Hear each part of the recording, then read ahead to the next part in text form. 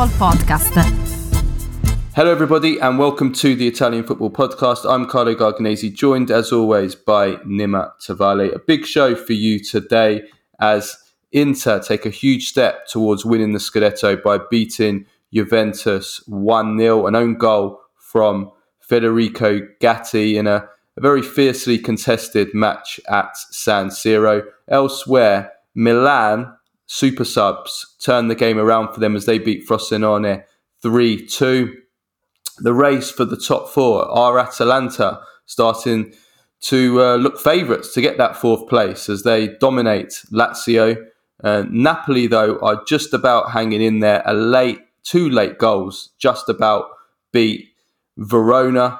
We'll be reviewing all the rest of the weekend action, and we also have some crackers for you on Baggio, Premface and Serie A of the week. For all our first-time listeners, this is our free weekly episode that we do every Monday, reviewing the weekend Serie A action and all the biggest talking points in Italian football. If you want to support the Italian Football Podcast and receive all of our content that we do throughout the week, including a weekly Q&A episode every Tuesday where we answer all the questions from our patrons, plus the weekly Thursday midweek review show, plus interviews, post-match reaction and much, much more, then go to patreon.com/TIFP and become a subscriber for just $2.99 a month plus VAT. And you can also sign up to be a paid subscriber on Spotify, and we'll provide the link in the description. Same price, same terms. And for all of you that do listen on Spotify, on Apple, on iTunes podcast, really appreciate if you give us a 5-star rating, give us a follow and a like. And we're also on YouTube as well. All of that really helps us to grow and do more quality content for you guys. So let's get into today's show. Okay then, the Derby d'Italia, the only place to start.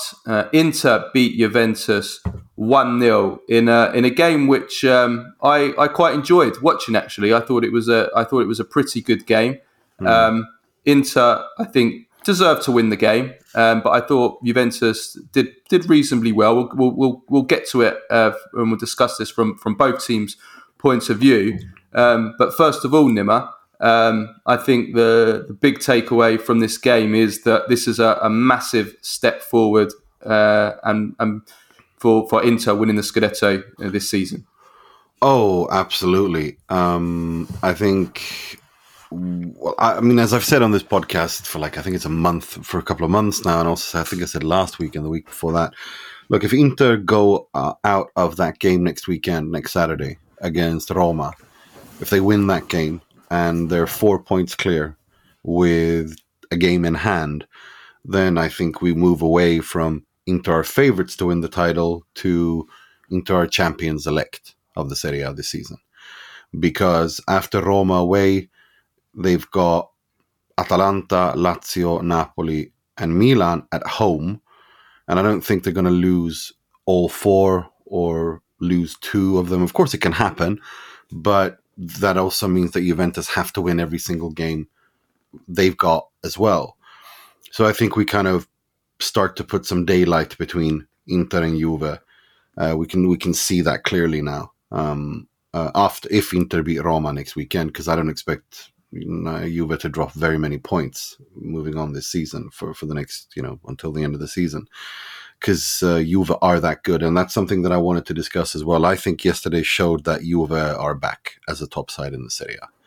It cemented it. I think Juve were excellent. Yeah, we'll come on to Juventus. I do want to talk about Inter point of view first. Just following on from your point on the Scudetto. I agree with that. I think 4 points and a game in hand to take it up to 7. The fixture list, as you've said, Inter only have, in terms of tough away games rest of this season, they only have Roma this coming weekend and Bologna to play away from home in the rest of the season from the big team. Juventus still have to go away to Napoli, Roma, Lazio and Bologna. So Juventus have a tougher fixture list in terms of the Serie A fixtures. Of course, Juventus are not in Europe, Inter are, which will mean more games. Of course, Juventus also are in the Coppa Italia and Inter are not, so that claws back some of those games. I just don't see Inter giving up 8 points on Juventus between now and the end of the season. 15 games left. Still enough games left to drop points, but I don't see this Inter as strong as they are, as they showed again last night. It would have to be, I don't want to say a collapse, but it would have to be a real kind of special set of circumstances, I think, for Inter not to do it from here. I think that this game showed that they are the better team. They are the better squad. They have much more experience, which is going to be absolutely key. It was key in this game, but it was also going to be key going forward. And then you add that to the healthy lead that they will have and the easier fixtures. I think it definitely, Inter are now in an absolutely fantastic position to win the title. And bringing that on to how Inter played in this game, I think that a few takeaways from me. First of all, the back three were all magnificent. Pavard, especially in terms of the completeness of him as a defender, but also going the other way in terms of that he was influential in the goal as well. I mean, he has now obviously had those injury issues, is now showing what a signing and what an improvement he brings to this Inter team from last season. I think exactly 12 months ago, when Inter had beaten it was clear that Milan Skriniar was not coming back. He was leaving on a free transfer. He'd confirmed as much. You asked me, who would you replace him with, and who's your dream signing? And I said Benjamin Pavard without hesitating. He's not only showing it, but he's also superseding he's completely blowing all of my expectations out of the water. Yesterday, I saw someone tweet out something like he might be the best player that Inter have signed for their system in over 10 years. And I think that might be a little bit too exaggerated, but I kind of understand what they mean when they say that, because he is perfect in this Inzaghi back three to the right. He really is.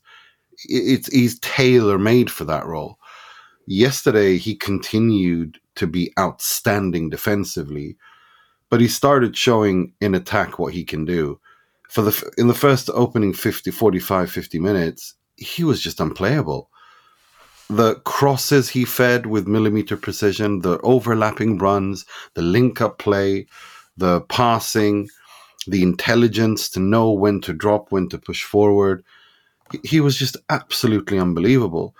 And you marry that with Acerbi, who once, as always, doesn't put a foot wrong in a big game, and Bastoni on the other end, who the three of them just complement each other so well. And we're talking about what is shaping up to be one of these classic Inter defenses.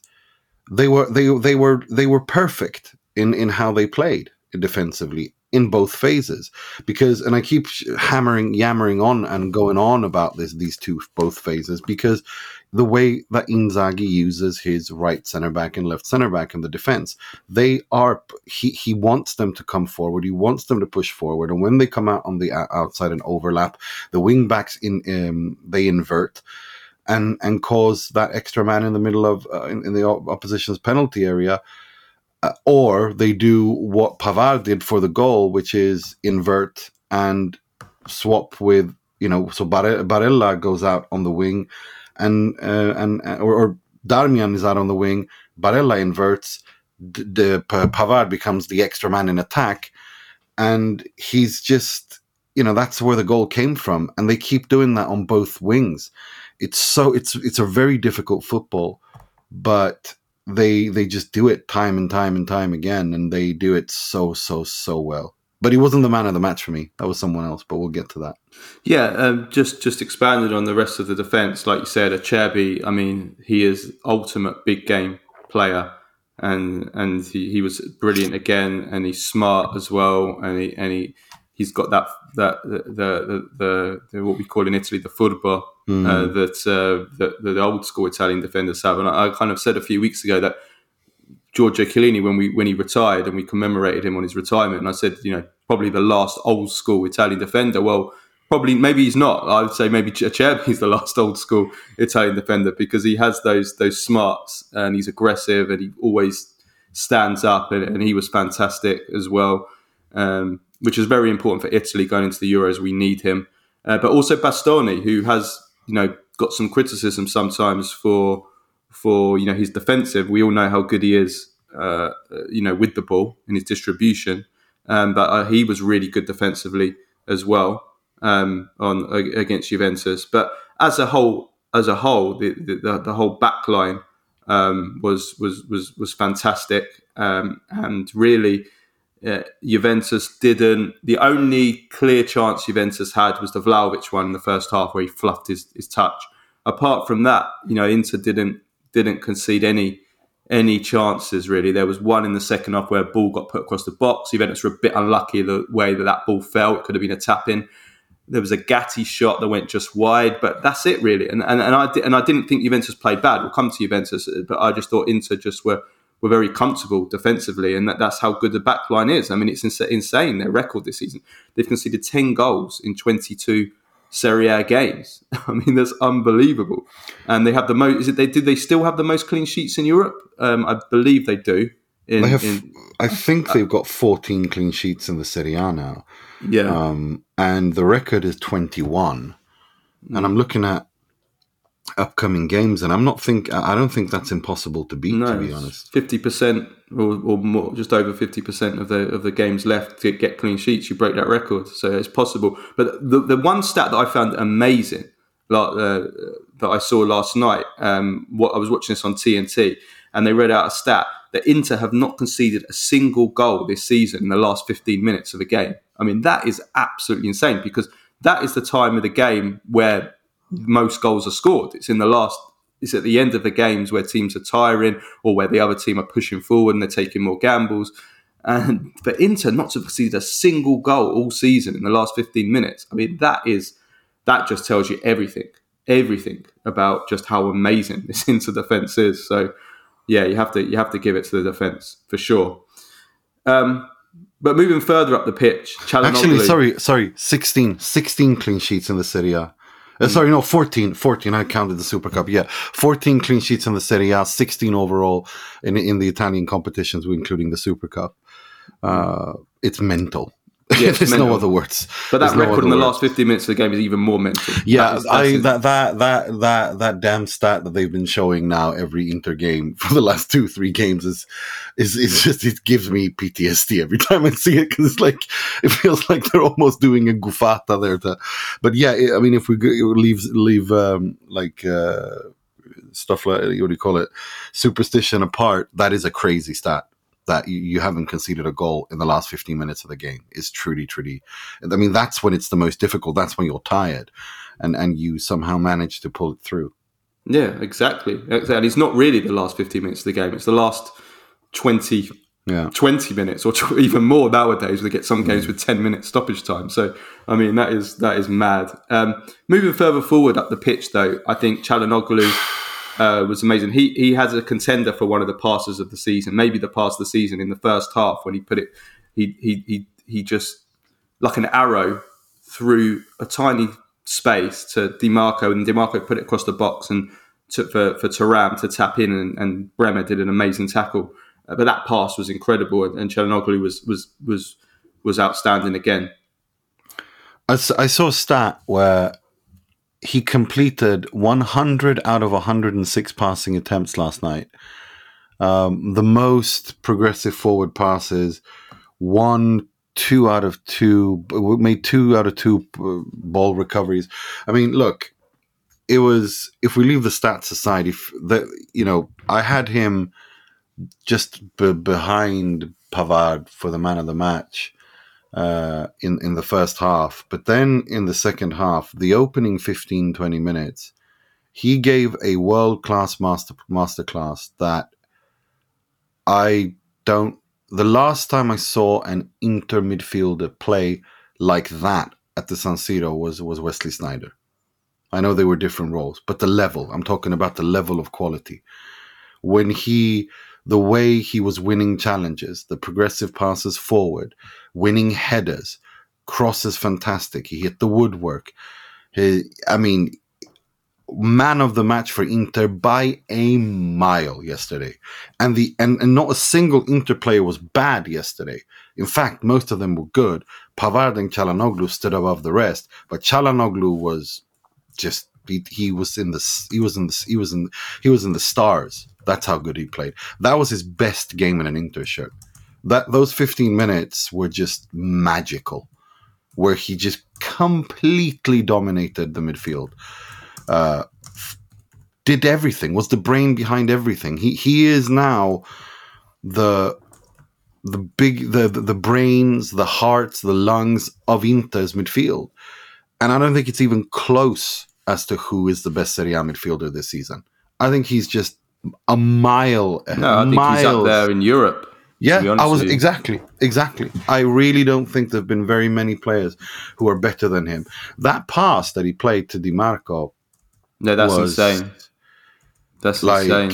That reminded me of me when I was under 15 level. I used to do those passes. I mean, that was absolutely insane. That was Platini. That was Michel Platini. Yeah, there's not very many footballers, full stop, that have played a pass like that and succeeded with it. And I'm just annoyed that Di Marco couldn't play the ball a little bit harder and a little bit more in front of Thuram. But we have to give credit to Bremer, who... Yeah, we'll come to Juventus and Bremer. What a tackle. Yeah, we'll come on to Bremer in a bit. He was absolutely insane. But Çalhanoğlu, it was incredible. Di Marco was very good as well. The point I want to make about Di Marco is...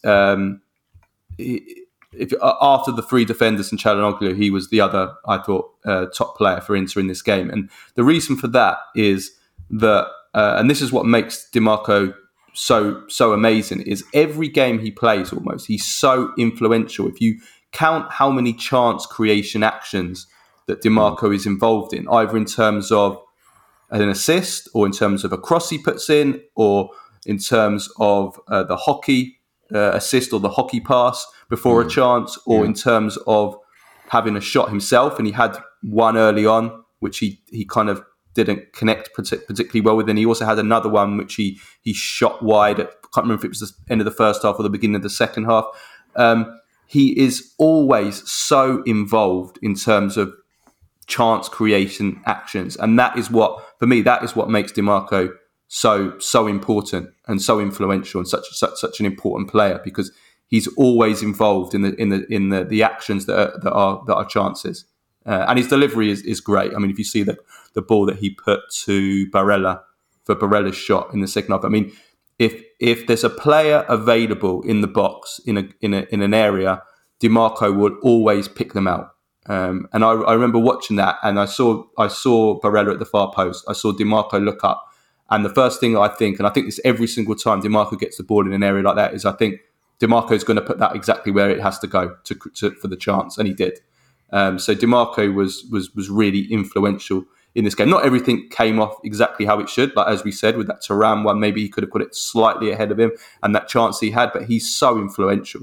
He's so influential every single game, Di Marco, especially in big games as well. He's been very, very good in big games. You look at the Champions League final, and he always seems to turn up like a Cherby in the big matches.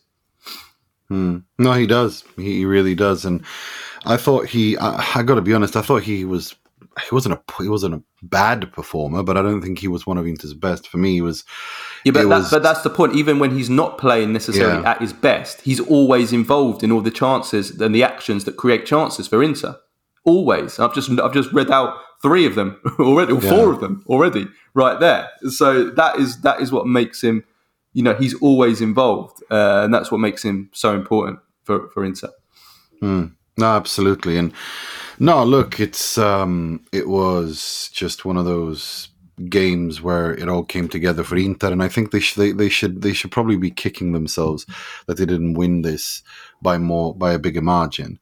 That's the only negative, I'd say, because I think they created more than enough chances to win this. They had the chances to kill the game off with those 2 chances, and but also during the first half when Pavard's cross to Di Marco and he miskicks it, and I mean that was also. I mean, those things will happen. I wouldn't say that was a big chance. And also, I thought Inter's goal was a little bit fortuitous, the way that it obviously went in. It was an own goal after all, but Inter definitely deserved to win. They created the big chances. They created more chances. They had more control of the game.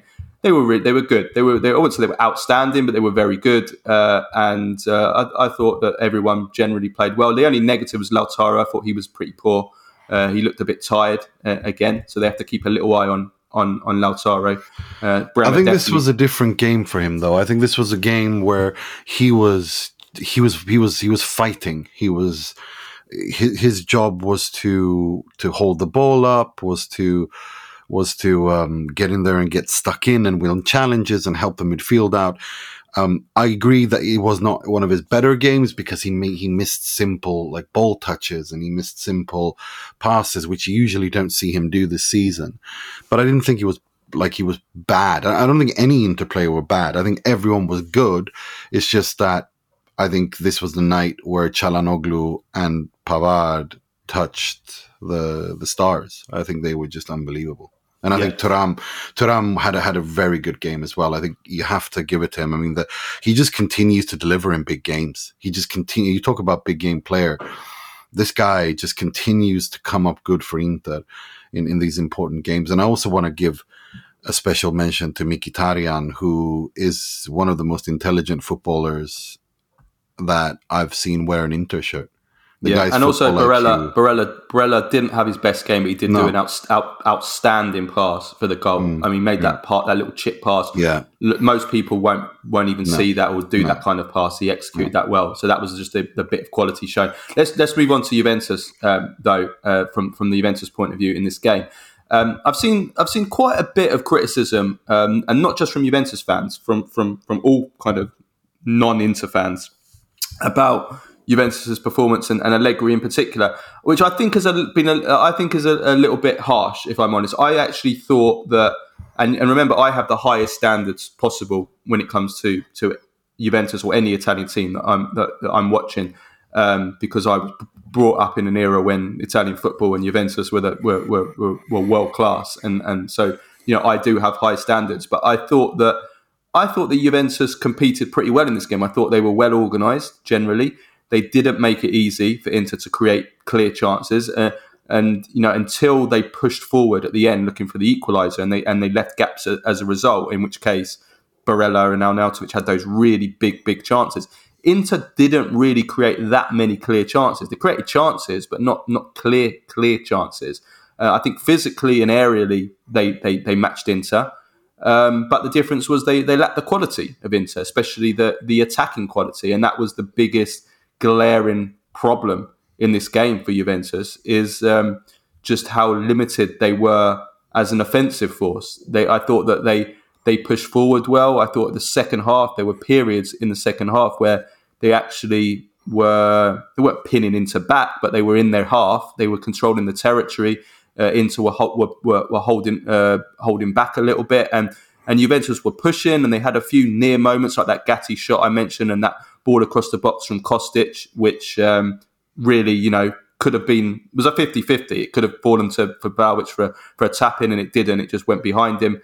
So they were pushing forward, but ultimately they weren't. This wasn't Juventus weren't able to really create chances themselves, and the build-up of play and the kind of like the patterns of play and the team moves to create chances that we saw, say, from Inter, we didn't see from Juve, and we still don't see, and that has remained an issue this season throughout this good season that they're having, and it shows when you play such a top team like Inter, and that is. Remains Allegri's weakness. I think in the first half, Juventus were a little bit overly defensive. Vlahovic was very isolated in the first half. Yildiz is a wonderful player. He's a skillful, technical player, but I think for him to flourish, he needs players that he can pass and interchange with, and he didn't get that at all in the first half, especially. And he generally kind of won't get that much with Allegri football because Allegri doesn't play that football. Allegri is get the ball out wide, cross it, push, put pressure on the opposition, make them make mistakes. So I think that was shown with Yildiz's performance, and he was a little bit disappointed in this game. And ultimately, Sommer didn't make a save of note. Juventus had one shot on target in this game, which was an easy shot for him to save. So I think Allegri's ability to create chances is still an issue for Juventus, and it showed in this game. And even though Juventus, as we've discussed on this pod, the XG has been much improved on average this season, and they have been, scoring more goals, especially in 2024, and they have been creating more chances on a whole. against the big clubs, it has remained an issue. And if you look at the XG against Inter, the 2 games against Inter, they had 0.6 XG in this game. In the first game against Inter in Turin, they had an XG of 0.49. Against Napoli, the game they won 1-0, they virtually created nothing in that game. They had a 0.6 XG. They managed to get the win.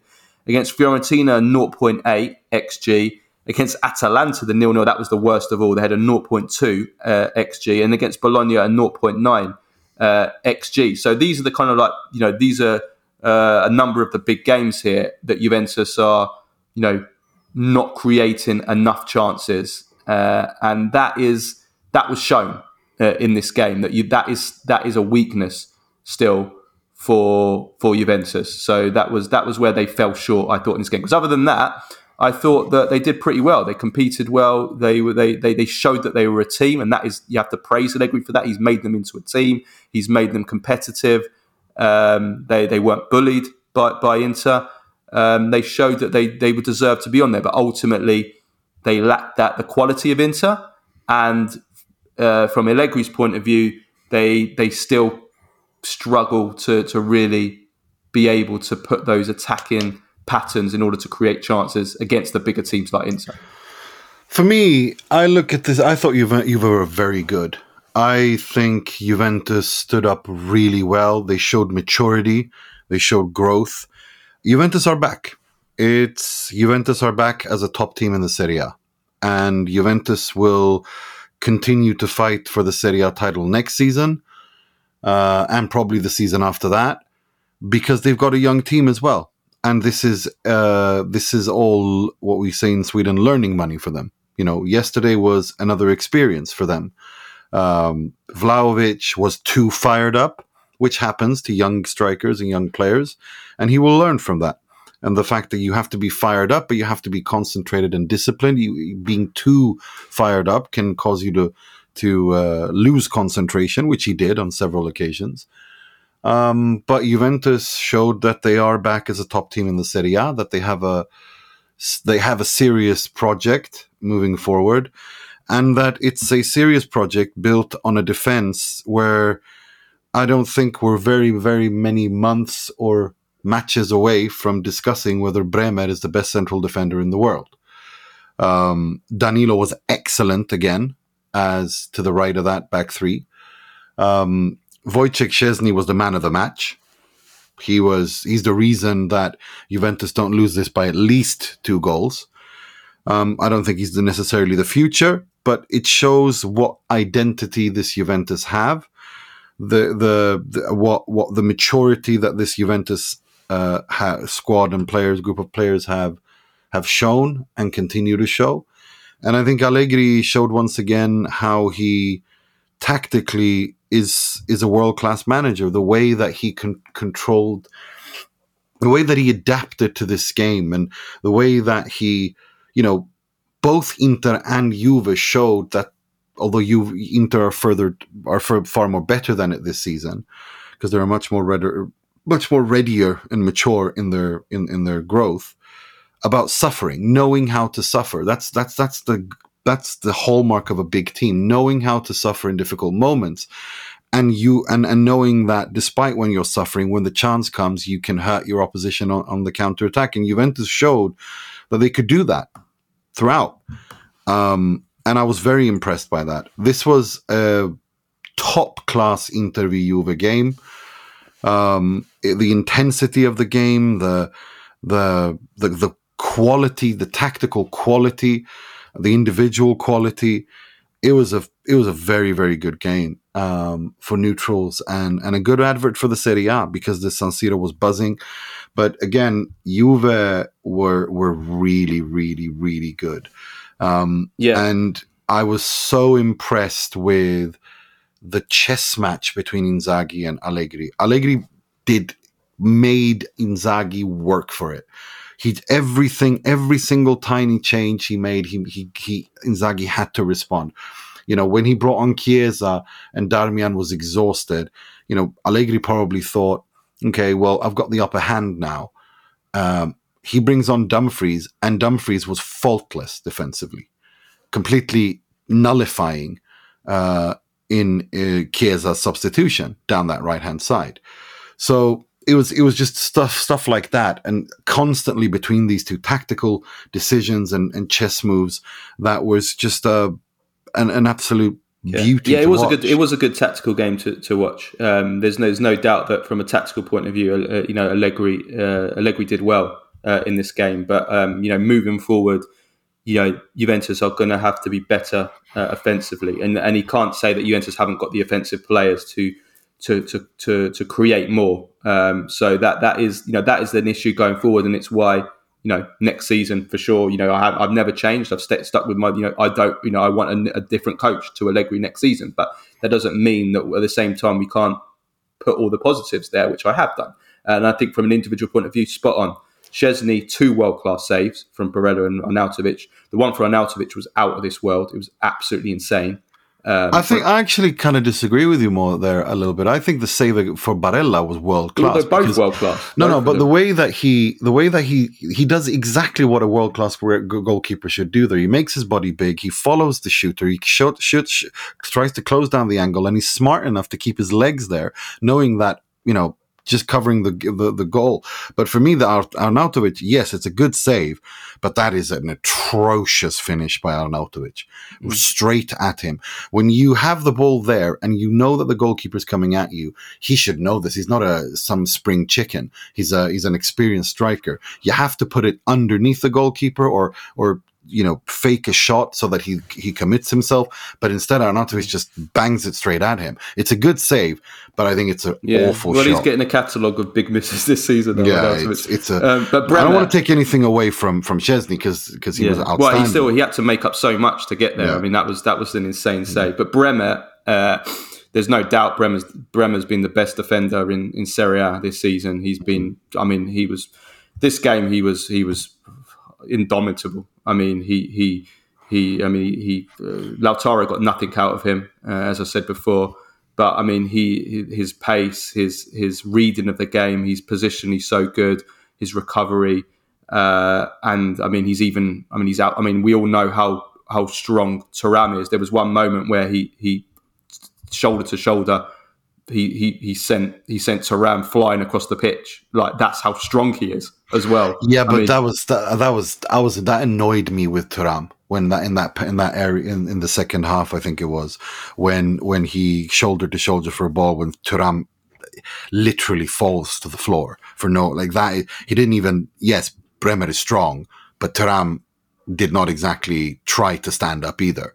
And it was that annoyed me, because that's there was no need for Thuram to do that, because I honestly think that if he had taken the hit, he would have still won the ball, because the way if you know which situation I mean, when he wanted a penalty right in the second half, that's not a penalty. It's not even close to a penalty, and more importantly, it was a pretty shitty dive, if we're perfectly honest. Yeah, Thuram is starting to he does go down too much. Thuram, he's so strong, he doesn't need. Yeah, that's what I mean. I wanted him to stand up. He goes down too much. Thuram. Yeah. That annoyed me, because I think he beats Bremer if he stands up, because he looked like he was control of the situation. He had the ball at his feet. He is a strong guy. We know he's a strong guy. I think he gambled a little bit there to get the penalty, and I think that was the wrong decision. Yeah. The only regret, the regret Juventus will have from this game is the Vlahovic chance. It's 0-0 at that time. It's an absolute sitter. It's a horrific touch from Vlahovic. It's a Lukaku or Emil Heskey touch from their worst days. I mean, that was shocking from Vlahovic, and that's the big regret the Juventus have, because Inter don't score not too long. They take the lead not too long after that. So that's the big regret Juventus have, because they score that, then it's a completely different game. Then it's Allegri can be Allegri, and then the chances maybe open on the counter, and who knows what would have happened after that. So that's the big regret I think that Juventus will have from this game, is that Vlahovic mix, and it just shows you how Vlahovic is still not ready. Top class striker, world class striker, which obviously Vlahovic isn't right now. Not yet. But he's in the right direction. He's going in the right direction. I think he's his link up play has improved incredibly. He's winning. His learning to play with his back against the goal has improved. But again, he's not exactly 30. He's not exactly the most oldest guy on the pitch. He's still a little bit inexperienced, and it shows. But these are things that go away with time, so I'm not too worried. And I think yesterday he showed he was too fired up. He was too fired up to the point where he was. It affected his concentration level. Yeah, he gave away like 4 free kicks in the first and he could have been 15 minutes. Yeah, he could, and the referee gave him chances to cool down, and he still didn't until he gave him a yellow card, and that's when he cooled down, and that's when you're thinking, well, another referee, you can get sent off, and then you put your team in all sorts of trouble. But again, I chalk down that down to inexperience. To be honest, I think that's the kind of thing that you grow. The more games like this you play, the more you learn from it. To be honest, and I'm not too worried about that. Yeah, let's move on anyway. At least we had no rat effing in this game, except for the yellow card on Simone, which is ridiculous. But other than that, I thought, what's his name? I thought Kvaratskhelia was good. I think he had a good performance. I think he was very clear. For once, Kvaratskhelia was good in his communication to the players. He didn't allow this to deteriorate. He was on top of it on every situation. He was very well positioned for every single major call, and that's why he immediately made his choice. He was assertive in his decisions, and so as soon as the players looked at him, he was already showing why he made the decision. And I think that you have to do that in these games. Yeah, absolutely. Right, Milan. Frosinone, Milan. Milan with a late comeback to win 3-2 and close the gap on Juventus in second place now to only 4 points. And it's down to the super subs again. And that man, Jovic, who does it again as a super sub to score the winner, Poacher's goal. It's now his 7th goal in 2 months. 4 of them have come in the last 10 minutes of games. I mean, he has become the super sub of Serie A now. Yeah, he is. And he scores decisive goals too, doesn't he? I mean, it's not just, stat padding goals, but he scores decisive goals. And he scores the winner for Milan in the 81st minute. 1 minute after coming on, and it feels like every time he literally scores, he's an immediate impact sub as well. He seems to score within minutes of coming on. It doesn't take a lot of time for him to impact the game. And I as I said before, I think he should. I hope he stays at Milan as a backup striker, because I think that's the role he should have. I think this is his level. I think he can be an important player for Milan as a backup striker. I don't think he's good enough to be the starting striker, but the way that Milan play, his killer instinct in the box pays off time and time again. I hope that Milan can afford to buy him. Whoa. Yeah, it's not unclear kind of how much they actually have to pay for him, but I think that he's shown in the last 2 months. I mean, how many goals he's scoring. Giroud, I thought, was also important in this game. He showed, like, with in the air, that still now he's one of the best ever. Let's be honest, aerially. In terms of, if you look at how many goals or that he scored with his head, especially big games and big goals, and World Cups and Champions Leagues, and I mean he scored so many with his head, and he scored with his head for the first, and he got the assist with his head for the second. So he was very, very important. But ultimately, I think Milan, they got away with one. They're doing a lot of late comebacks, aren't they, recently? That builds Milan. character. That builds character, and I think this is part of that kind of growth of a squad, of a team that is, getting back to the top and winning trophies and titles, is the fact that they keep coming back despite mistakes, despite it's going a good goals side. down. There's positives and negatives to take from that. Yeah, it's positives in terms of that it shows that we talk about it. Like the famous Fergie time of Man United. It's not a coincidence if you keep scoring late goals and late winners. That's down to being a good team and having character and being mentally strong and never stopping and being well conditioned to keep going at the end, and all those qualities, and your subs being good as well, as having players off the bench that can make the difference. So there's positives, but there's also negatives, and we have to talk about the negatives because again, it shows. I mean, Milan's defence is just not good enough. It's not good enough for a team that wants to be challenging for the Scudetto. They've conceded another 2 goals here. Again, just too easy to open up, too easy to play through, can't defend their box, conceding too many chances. I mean, they've conceded more goals than anyone in the top half of Serie A this season. You have to go down to Monza in 12th to find a team who's conceded more. Last year they conceded the 5th most in the calendar year. So this is a consistent problem. This isn't just something that's, just happened. This is something that consistently Milan's defence is conceding. You can't blame it just on the recent injuries at centre-back. And you can't just blame it on Magnon either, even though Magnon is making too many mistakes. And I think you have to blame him as well on the Mazzucchelli goal. It's a tight angle. And he's let the shot. It hasn't even gone through his legs. Sometimes when it goes through the goalkeeper's legs, you can kind of take away the blame because, sometimes it's just you shoot it straight through the legs, hit it early, and the goalkeeper, just the way he's positioned, he can't do anything about it. Sometimes that can happen on the angle.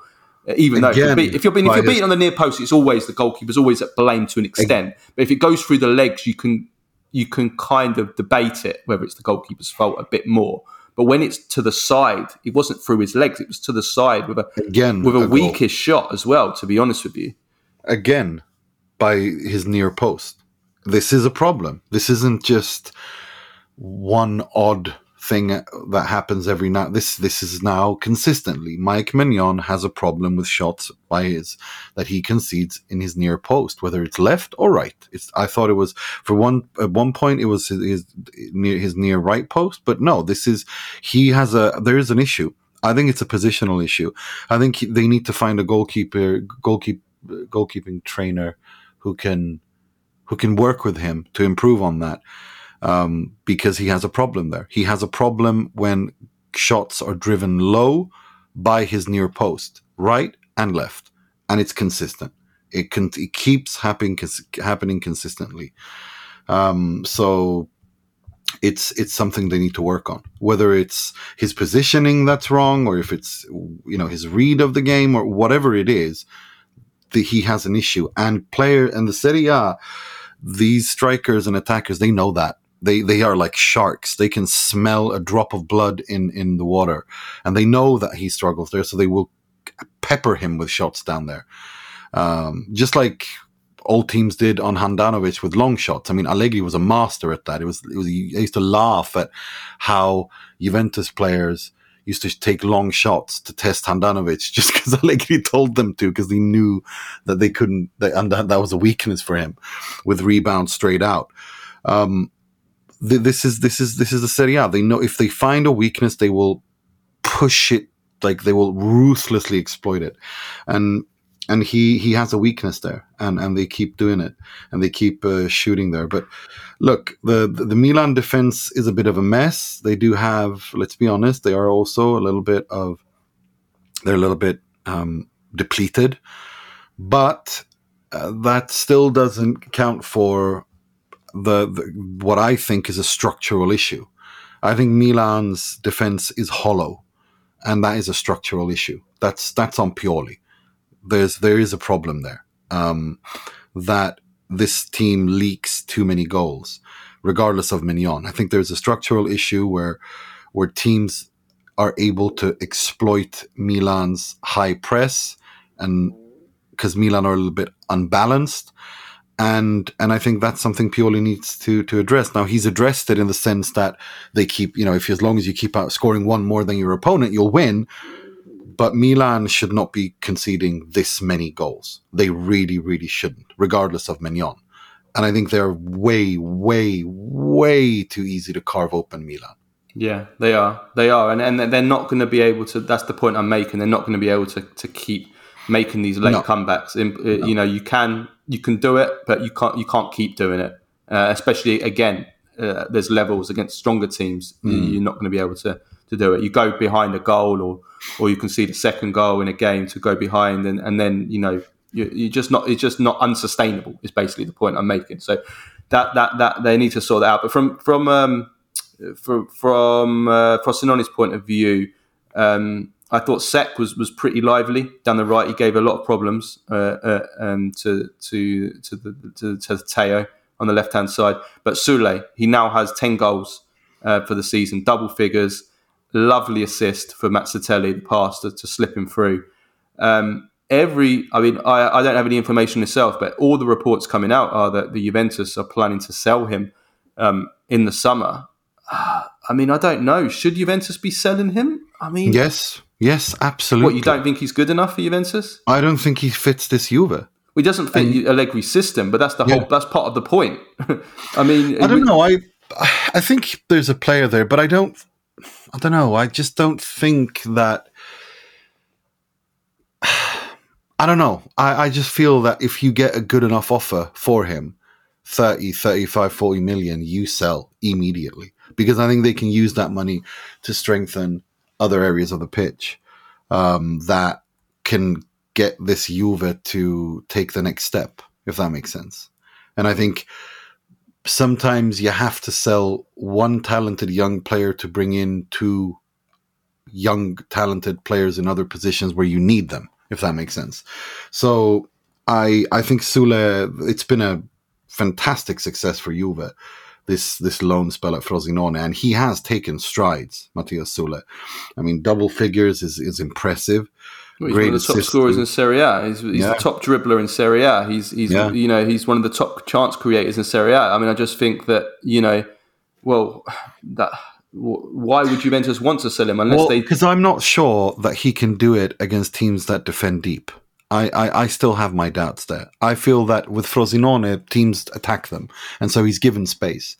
I think he can too easily still be erased from a game. And that's the difference for if he's going to stay at Juve or not. If Allegri stay, and then there's a waste of time having Sule because he can't play in a 3-5-2. But I just think that Juventus should be looking further forward. I'm not saying that they shouldn't sell him. I still, I'm not saying 100% he's going to be a massive success at Juventus. But I just think that I don't know. My doubt is, like I said, I don't think that regardless. I'm just like kind of bemused by I know some of the reports you can't, you can take with a pinch of salt, but just how it's kind of almost accepted Juventus are going to sell him now. Like it's just unanimous. He's going, and there's no kind of like even debate about it. It's just, that's what I find. What I think is, like as I said, for me it's this. I don't think I'm yet to see something to suggest that he can produce these numbers and this kind of form against teams that double up on him and defend deep. When you play for Frosinone, you will always have space because teams will attack you. They will have an attacking mindset when they play against you. Against Juve, they won't be. They will be defending deep. And I'm yet to see something to suggest from him that when he's got, like Leao is treated with 2 against 1, they close him down, they put him off his balance.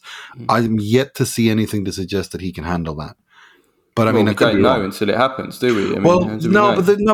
He has the most dribbles in Serie A. He has the most successful dribbles in Serie A. Because he's got 1v1, he's very good when attacking the space. What I'm talking about is I want to see what happens when teams defend well against him. How he does, and I don't feel that I just haven't seen anything to suggest that he would do well. And I'm not saying that, I could be wrong, and I'll gladly own it if I am, but I think Juventus would be wise, to be honest, if someone were to pay 30, 40 million euros for this guy. I'm surprised how good he's been. Put it this way, I didn't see this coming, but then when I've seen how amazing he's been this season, I didn't think he was going to make it Juventus when I saw him. I didn't think he was quick enough. I didn't think he eliminated his man enough. I didn't think he had the dribbling in him that he's then shown. To be the number one in your league at dribbling, you have to be a fantastic dribbler. That's not just by chance or circumstance or the type of game that you're playing. And I think there's a big chance. I think there's a big aspect of it, to be honest, because to be fair, Frosinone push teams back. They dominate possession as well. And Juventus are hardly a team that dominates possession anyway. But anyway, we'll see. We'll see what happens. Atalanta, though, are now, I think, the favourites for the top 4 after they dismantle Lazio on Sunday, completely dominant. They win the game 3-1. And they're in fantastic form now. They've it's their 4th win in a row. They've won 9, drawn 1, and lost 1 of their last 11 games. they are starting to take this fourth place by the scruff of the neck, and they are threatening to make that their own and to pull away now. Are they favourites for you now to finish fourth, Nima? Yes, they are. They really, really are. I was so impressed by that performance against Lazio. How controlled they were and how they've grown this season through, like, not at the beginning of it, but into the season. They've taken strides and steps and take games to the opposition and are starting to reminisce of the way they attack. Reminisces me. It sends reminders of an Atalanta that when Atalanta are at their best under Gasperini, when they swarm teams. They're not there yet, but they're not far off. And I thought, look, Charles de Ketelaere was just so good again. The funny thing with him is, despite scoring twice, penalty and a good goal from open play. Yeah, very good goal. The second one. Yeah, the second one, and then that secondary assist prior to the Pasalic goal. He still looks like he's suffering a little bit from confidence. Like, he's not fully looking like the player that's completely relaxed and is showing off all his skills. I think might just be his personality. I think maybe he is just someone that's quite a shy person and a bit introverted. That's fine, but I feel like when a player is in form and they're playing at the peak of their game, they look relaxed. He looks a little bit stiff still for me, which is incredible because he's had a really good season. And if this isn't him just kind of playing at 70-80% of what his talent, well, congratulations. Well, he's in great form. He's got 5 goals and 3 assists in 2024. There can't be many that've got better than that, if any. And he's got 6 goals and 5 assists in his last 10 games. 11 goal contributions in the last 10 games. He's in excellent form, and he's even pushing Scamacca. I mean, Scamacca can't even start. He's another one to discuss. I mean, after you do wonder what the future is for Scamacca, that he can't even get into he can't even be a regular first team starter at Atalanta. But as for De Ketelaere, I mean, very impressive in this game. I mean, the one thing that I didn't like about him at Milan more than anything was he seemed to have that burst of pace. He didn't seem to have that acceleration, that ability to just surge away from his man. And when I'd see that from attacking players, attackers or wingers or attacking midfielders like he is, my concern is always, I don't think they're going to make it at a top club, because I think you need that. The best players, the top players need that. And if they're a kind of, a De Ketelaere kind of player, the kind of player that wants to be creative and dribble and he didn't have that at Milan at all. In this game, he was even showing a bit of pace in this game. I mean, what's Bangsbo feeding him? What is Bangsbo feeding him? Here we go. No, but it's he's such a tactically intelligent player. I think he's starting to show that, and I think that Atalanta and Bergamo is just the right size of city and club for him to show off, to start to be rehabilitated after 2 years of the abuse he was subjected to at Milan, where he showed he wasn't ready at all for a club of Milan stature. But it's interesting, and I think he's really starting to come into his own. And so are many of the Atalanta players. Gasperini is starting to build something there. I mean, obviously, I'm not even going to dare say this is anything like the team they had a few years ago. It's not. It's not on that level. But you can see that. I mean, the Atalanta are playing as a team. They're pressing great. Everyone knows their role and function. They're aggressive. They run.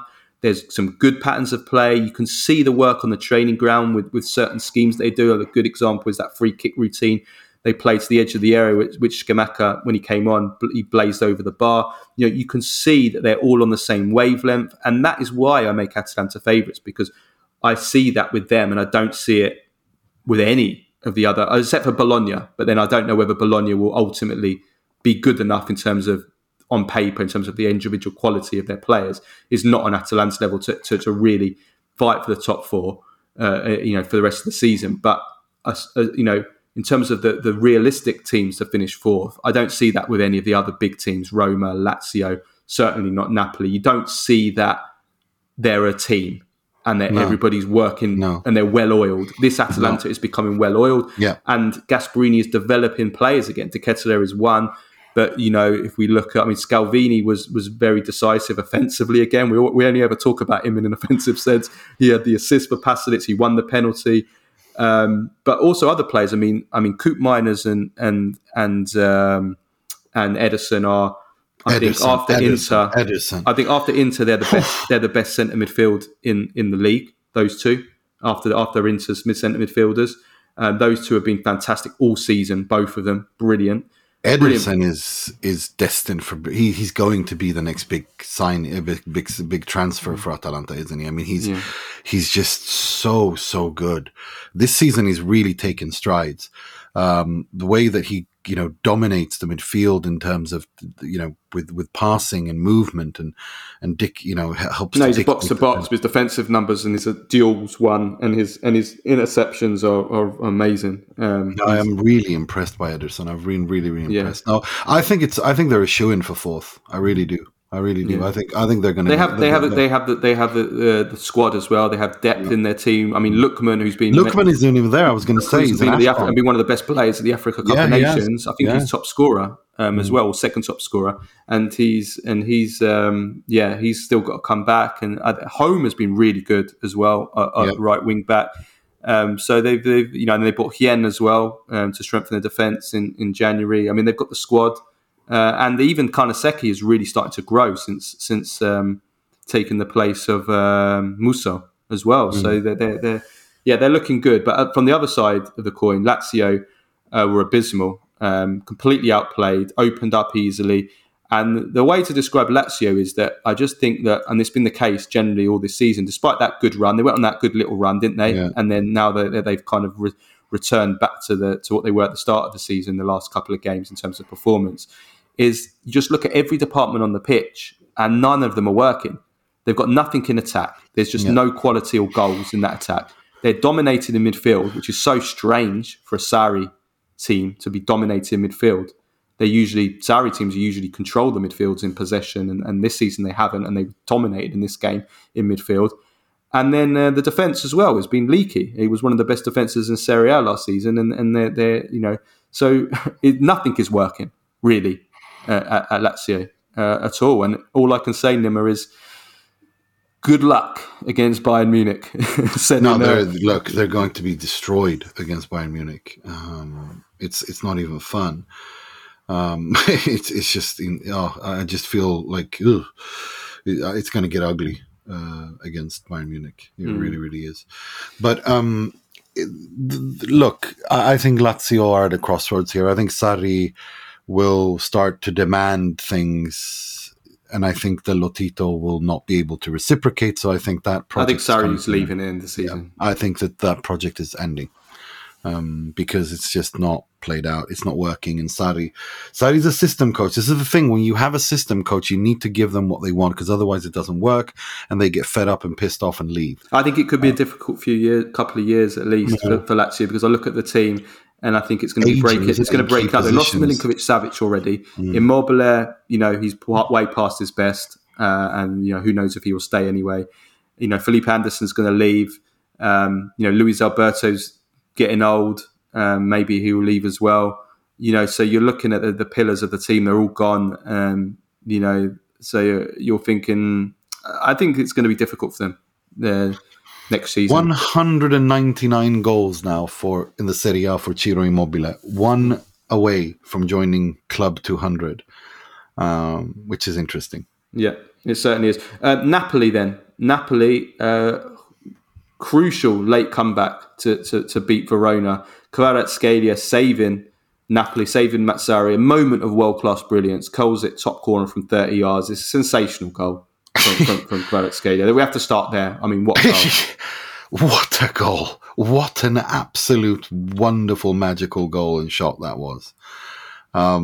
it literally, he set the Maradona aflame, didn't he? He set them alight with that goal, because it was a dreadful game by Napoli generally. But the way that he, this is what he can do. This is his talent. And, you need your big players and your world-class players to make that difference.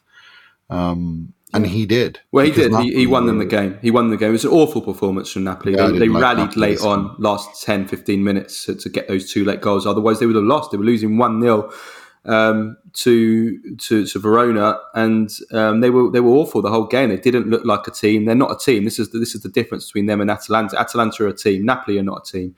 There's no patterns. There's no cohesion. It was just Kvaratskhelia doing stuff himself now and again to create something. Otherwise, they weren't going to create anything. And they fell behind, and they looked like that they were going to lose. I mean, the positives, I guess, the 2 subs, Lindstrom and Gonj, did well. They combined for the equaliser. So I guess you can take a little bit of a positive there that they combined. Let's hope that both of them can push on. But all in all, I mean, this Mazzarri Napoli doesn't look very good. I think I can't see how they can get a result against Barcelona, even though Barcelona are not great either, and they're better than Napoli. I mean, they're struggling. I mean, the way to put this is they're struggling to beat a team like Verona, who have had a complete fire sale. They've sold their whole team. I mean, they're struggling to beat a team that basically had to play the tea lady and the kit man. And they surprised Barone didn't come out of retirement to play for Verona. I mean, that's how many players Verona have sold. And they nearly lose to them, Nima. They nearly lose to a Verona team that have sold their entire team in January. I mean, if they'd have lost this game, it would have been absolutely one of the biggest embarrassments I can think of for a long time at Napoli. Mazzarri surely would have had to go if they lost this game. So yeah, there's really not much to add to that. It just goes to show the state of what's happened at Napoli, and with a president that is doing his utmost song and dance routine to divert attention. De Laurentiis has lost the plot. He's lost the plot. He's left Zielinski out of the Champions League squad, and don't listen to their excuses that it was nothing to do with the transfer. Of course it's got to do with that. He literally confirmed that it's got to do with that when he said that Inter are going to pay him less money than we are. Excuse me. Inter are going to pay him less money than we are, but Marotta's been has lacked respect and blah blah blah blah blah. Look, he's been there for so many years.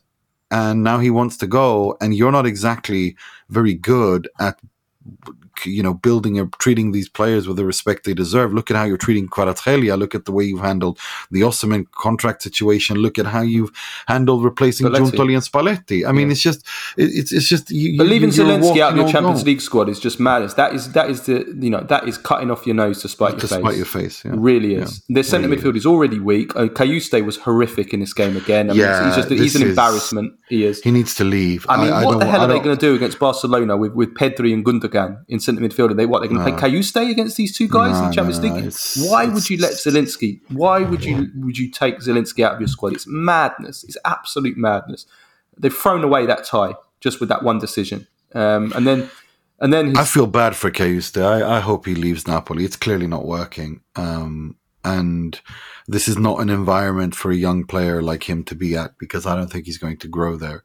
It's I just think he's just not good enough. This is not. I don't know. I want to wait. I'm not saying he's going to be a top class player or anything like that. I feel he's like not Napoli level. I look at his qualities. I look at his attributes. He's just not got the quality. Unfortunately, I don't know. I really don't know. I think he was always going to struggle to get into the swing of things in Serie A, and the chaos at Napoli hasn't helped. And I think for him, with young players, everyone is different, right? And I think he needs to be in a more nurturing and familial environment than a Napoli where the president is going around making an ass of himself, and he's doing it on purpose. He's making a spectacle of himself to divert attention from the absolute mess that he himself and no one else. And there was an unhinged interview as well from talking about players with their testicles hanging out and stuff like that. Yeah, he was talking about how clueless Italian TV coverage of football games is, how it's marketed. He's right that they're clueless,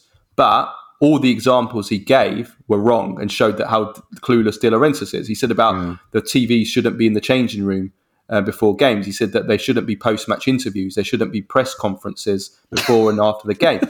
Now, let me just say one thing. These are the good things. That's the things that people do want to see. That's the things that make the product literally interesting. what people want to see. People want to see behind-the-scenes stuff. That's very sellable in terms of marketing. They also want the rawness of a post-match interview, and they want the press conferences, the rawness of that straight after the game. What they don't want is they don't want the stuff that is all the polished too stuff. Polished. Yeah, polished is the perfect word. Yeah. So these are the good things. The bad things are the things that he didn't mention. The things like the camera angles, the empty stadiums, the showing that the empty sections of the old stadium. stadiums, the old stadiums, but he is what he is. We'll come to Serie A of the week, and we'll give you some other examples. These are the bad things, not those. Those are the good things. So just showed him how much he's. I mean, if you look at North American sports, they're always in the dressing room with the players, regardless of the. I mean, I would say that's a little bit too intrusive for me when people are literally in their underwear. If you want to argue it from that point of view, yes. But if you want to talk about what is actually marketable and what football fans want to see, they love the behind the scenes stuff, the stuff that behind the story, the stuff that you don't get to see when you watch football matches on TV. Those kind of things, fans love that kind of stuff. They're some of the most sellable stuff in the media, just in terms of if I'm talking about just articles. No, I understand that. People love that. If you want to make the league a bit more marketable and more interesting, that's the kind of stuff you want to be doing. You want to be doing more of that kind of stuff. I get what you're saying. I just feel like and I don't know if you watched, but like ice hockey games or NBA or football, like they're literally there where the players are naked. I think that is a little bit too much. Like they're leaves it probably is, but the point is that it sells. Yeah, well, it doesn't. It's kind of, it might be a little bit intrusive. I mean, if that were the case with Serie A, then fine. But that they've actually struck a pretty good balance here. I think they don't exactly sit there. They just show the changing room before the game starts to give a feel of the atmosphere there. They never talk. They just listen to the players for like 10, 15 seconds and then they go out. I don't have a problem with it. But this is typical De Laurentiis nonsense. He's doing this to divert attention from how bad he has failed. He always does this. He is a showman. This is what he does. He gets out there like a stand-up comedy routine like he did in this press conference and walks around and says a bunch of controversial shit to stir things up just to create a bit of hype around focus on his person to divert from the mess that he himself has created. It's nothing. Yeah, right. I'll just read out the rest of the games because we're running behind. So Lecce 3, Fiorentina 2, another crazy ending. 2 stoppage time goals from Piccoli and Dorgu win it. Bologna 4, Sassuolo 2, again another late comeback win. 3 goals in the last 20 minutes, or 2 goals in the last 20 minutes. Zirkzee was absolutely perfect in this game. He was amazing. And then 3 0-0 draws. Torino 0, Salernitana 0. Boateng's debut, and he did pretty decently, actually. Only a second clean sheet of the season for Salernitana. Of course, it happens against Juric. Empoli 0, Genoa 0, Udinese 0, Monza 0. So it's a bit of a feast or famine Serie A this weekend. Either loads of goals. Just two things. Lecce Fiorentina was one of the most entertaining games of the season. Via del Mare is just this magical place that is packed every single game now, and Lecce turn up every game and they give the drama. It's been like this all season, but this was incredible. The 2 goals in 1 minute towards the end there was just, I mean, how do you not love Lecce? Like, how do you not love this tiny little club in the bottom heel of Italy, just delivering these incredible dramatic wins and like experiences and the fans and the singing and that. It was just beautiful. And Bologna Sassuolo, look, Sassuolo are in trouble. I don't understand why they don't sack Dionisi. Like, seriously, they can get relegated. This is real now. Sassuolo can get relegated if they don't watch out. They are abysmal defensively. They don't even have a defense. They really need to get rid of Dionisi. That's all I'm going to say. Yeah, no, they do. Although they need Berardi back desperately as well. Yeah. Okay, let's finish off with Baggio, Premface and Serie A of the week. So to start off with, Baggio. We've got 2 Baggios and unfortunately two more legends of Serie A passed away at the weekend. 2024 has not been kind. After Gigi Riva recently, we lost Kurt Hamrin, who sadly passed away the weekend, aged 89, former Fiorentina, Milan and Sweden winger, a legend. Nima, tell us a little bit about Kurt Hamrin. Kura Hamrin, as he was nicknamed, he was born in Stockholm. He played once, was one of the most magically, technically gifted wingers that Sweden has ever produced. Came first to Italy, played for Juve, was loaned out to Padova, where he scored 20 goals in 30 games, and then he came to Florence and Fiorentina, where he became an icon. He became a legend.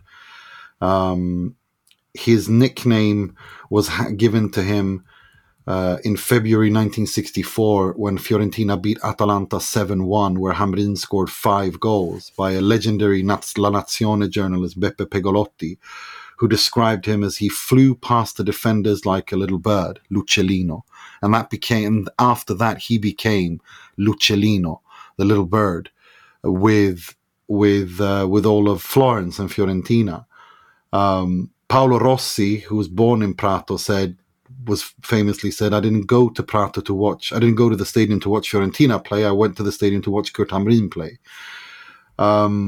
He was part of that 1958 Sweden FIFA World Cup finalist team, scoring one of the most iconic goals in football World Cup history, in the semi-final against West Germany in 1958 in Gothenburg, where he's walking with the ball down the right wing and the Germans start pressing him and he starts jogging and then he dribbles past 2-3 of them and scores. He was part of that magical generation of Swedish players: Gunnar Gren, Gunnar Nordahl, Nacka Skoglund, Nisse Lidholm, and so on. And now everyone barring one of that team have all passed away, unfortunately. Only one player left from that team is alive.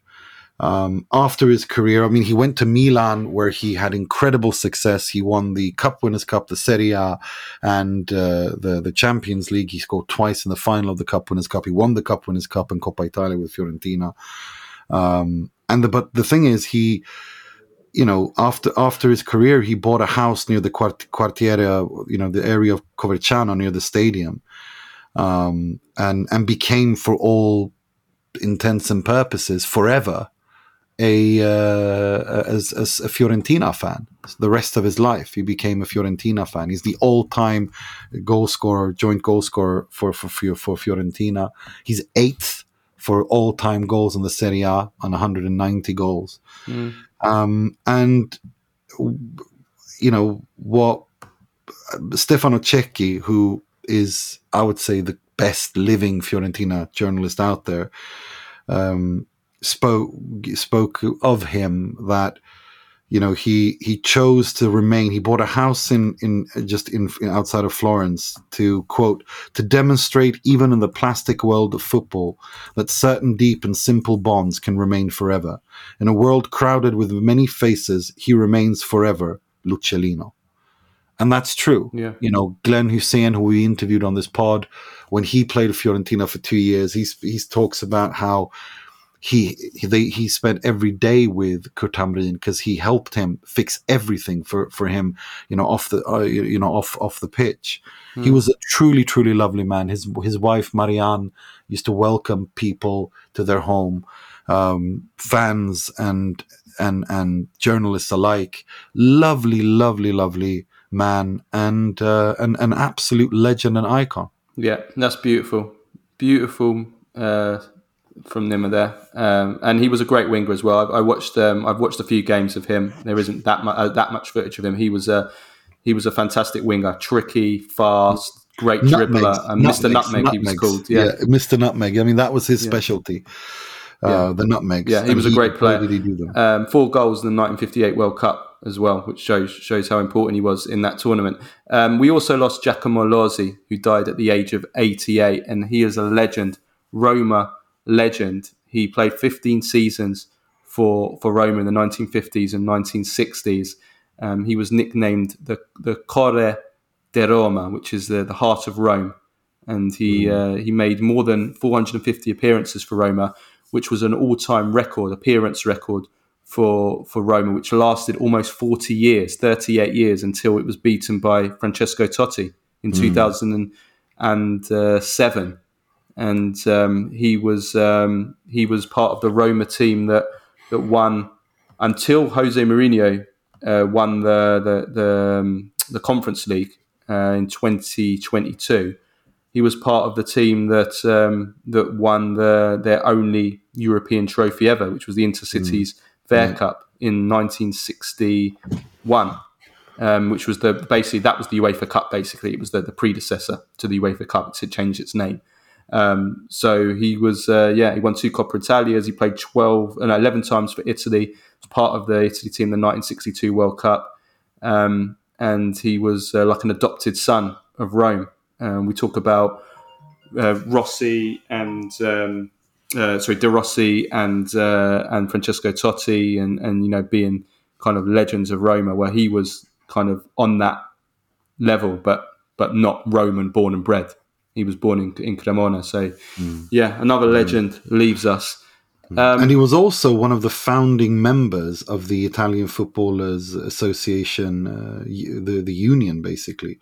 In 1968, he founded the AIC, the Italian Footballers Association in Milan, to give players more rights and a say in their affairs. So, so big legacy there on and off the pitch. Right, Prem face of the week. Do you have anyone? Well, we've been handed. There's been a couple, hasn't it? I want to nominate myself, to be honest, because after the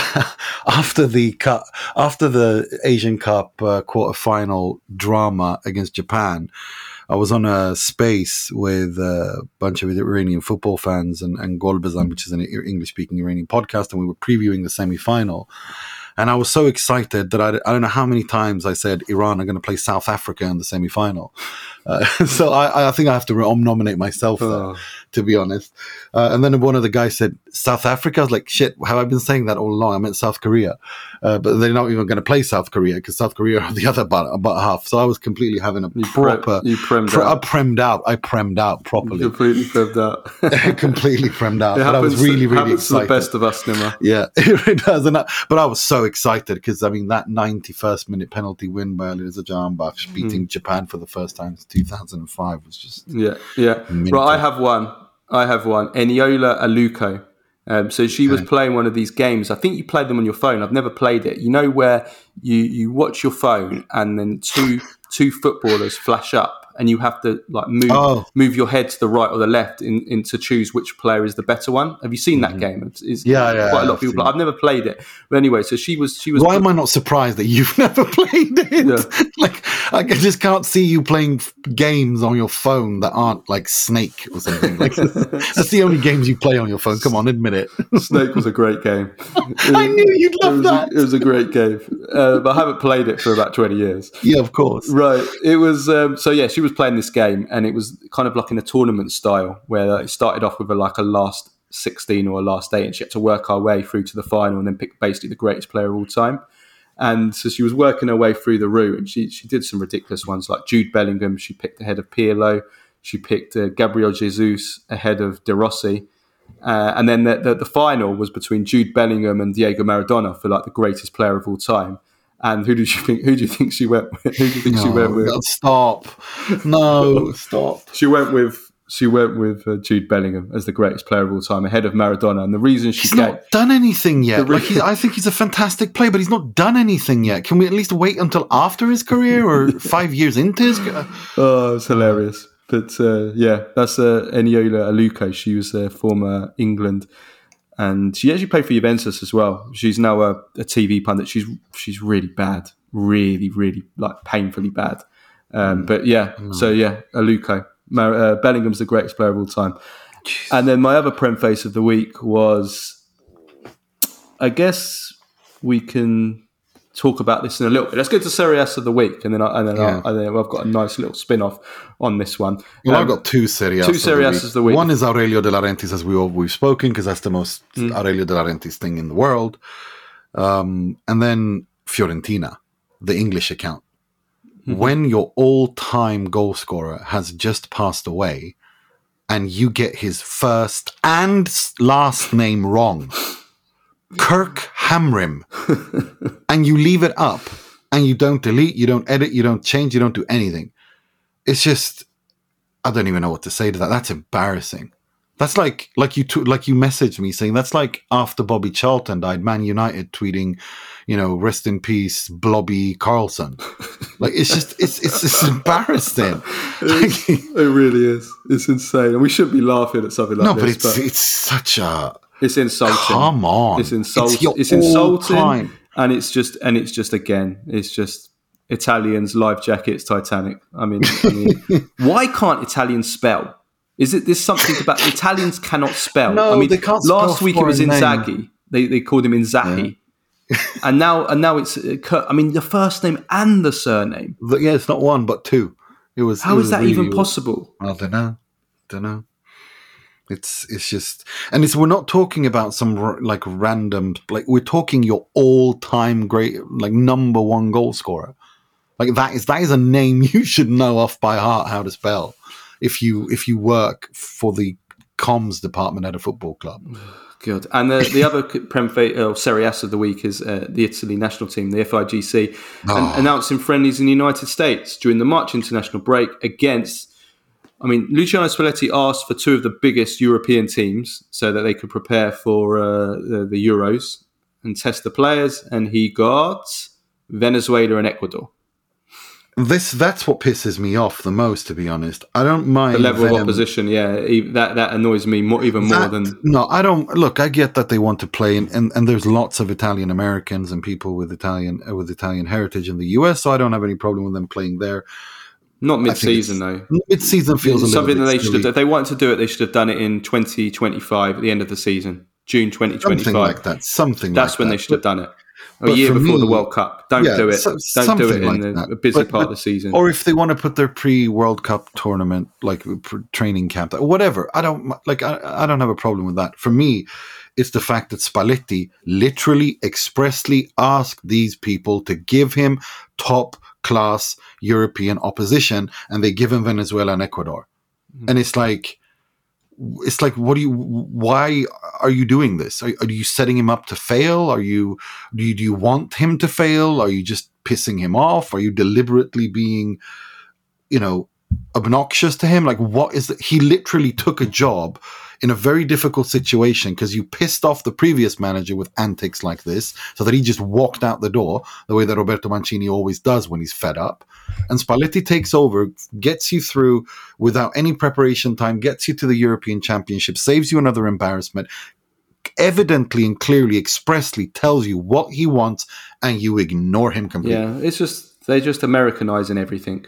Everything. No, but they're ignoring their head coach. They're that's Americanizing everything, and it's just That's what pisses me off more than anything. It's not just Italy that Americanizing everything, because our friend of the show, Adrian Del Monte, messaged me and said that FIFA are using Kim Kardashian to promote the World Cup in America. Well, it's in America, so why not? They use one of the biggest stars. It's Kim Kardashian. I'm just done with football now. I really am. I'm just done.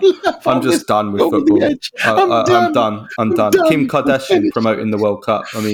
Well, to be fair, if you've had the E-Kardashians in football for a few years, you might as well have the real ones as well, especially when the World Cup is being played in the United States, and she's the biggest, the most famous celebrity, I guess, in the US. But she did a music video, a Brazilian music video. I don't know if you saw that. No.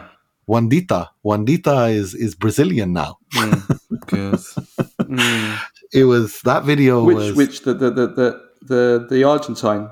Wanda Icardi. Wandita, Mama Wandita, Mamacita. She did a gangster rap video, oh my God. A Brazilian one, and it was it's wild. I bet it was wild. I'm sure it was. Okay, right. Let's leave it at that. We'll be back on Tuesday for the Q&A. And then Thursday for a Thursday midweek review show. Have a good week, everybody. Until next time, ciao, ciao.